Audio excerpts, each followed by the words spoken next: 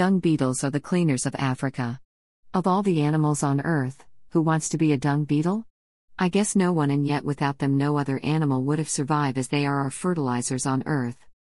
There are many animals like elephants that eat tons of grass a day on the savanna in Africa. They make a lot of dung, and dung is gold for the dung beetle.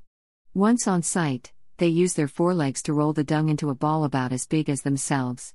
Then they push, pull, and maneuver their prize back home, where they eat some of it, give some to their young, and bury the rest.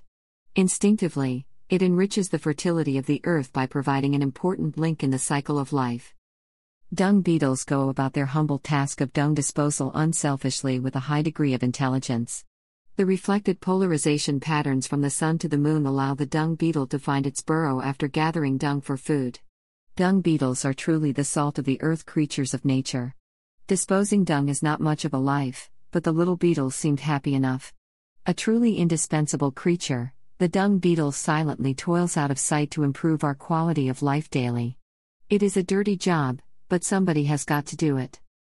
Similarly, in the lives of humans, there are jobs and responsibilities that are unpleasant and seldom receive recognition.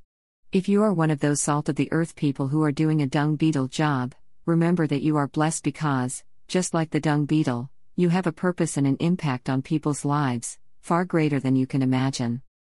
Salt of the earth people are humble, unpretentious, uncomplicated, devoted, loyal, earnest, and honest. They are hardworking folks, who add value to the lives of others. The earth is a beehive, we all enter by the same door, so be humble like the dung beetle. Never look down on the dung beetle people of this world, rather appreciate their contributions to better your life. Greatness is not found in possessions, power, position, or in prestige.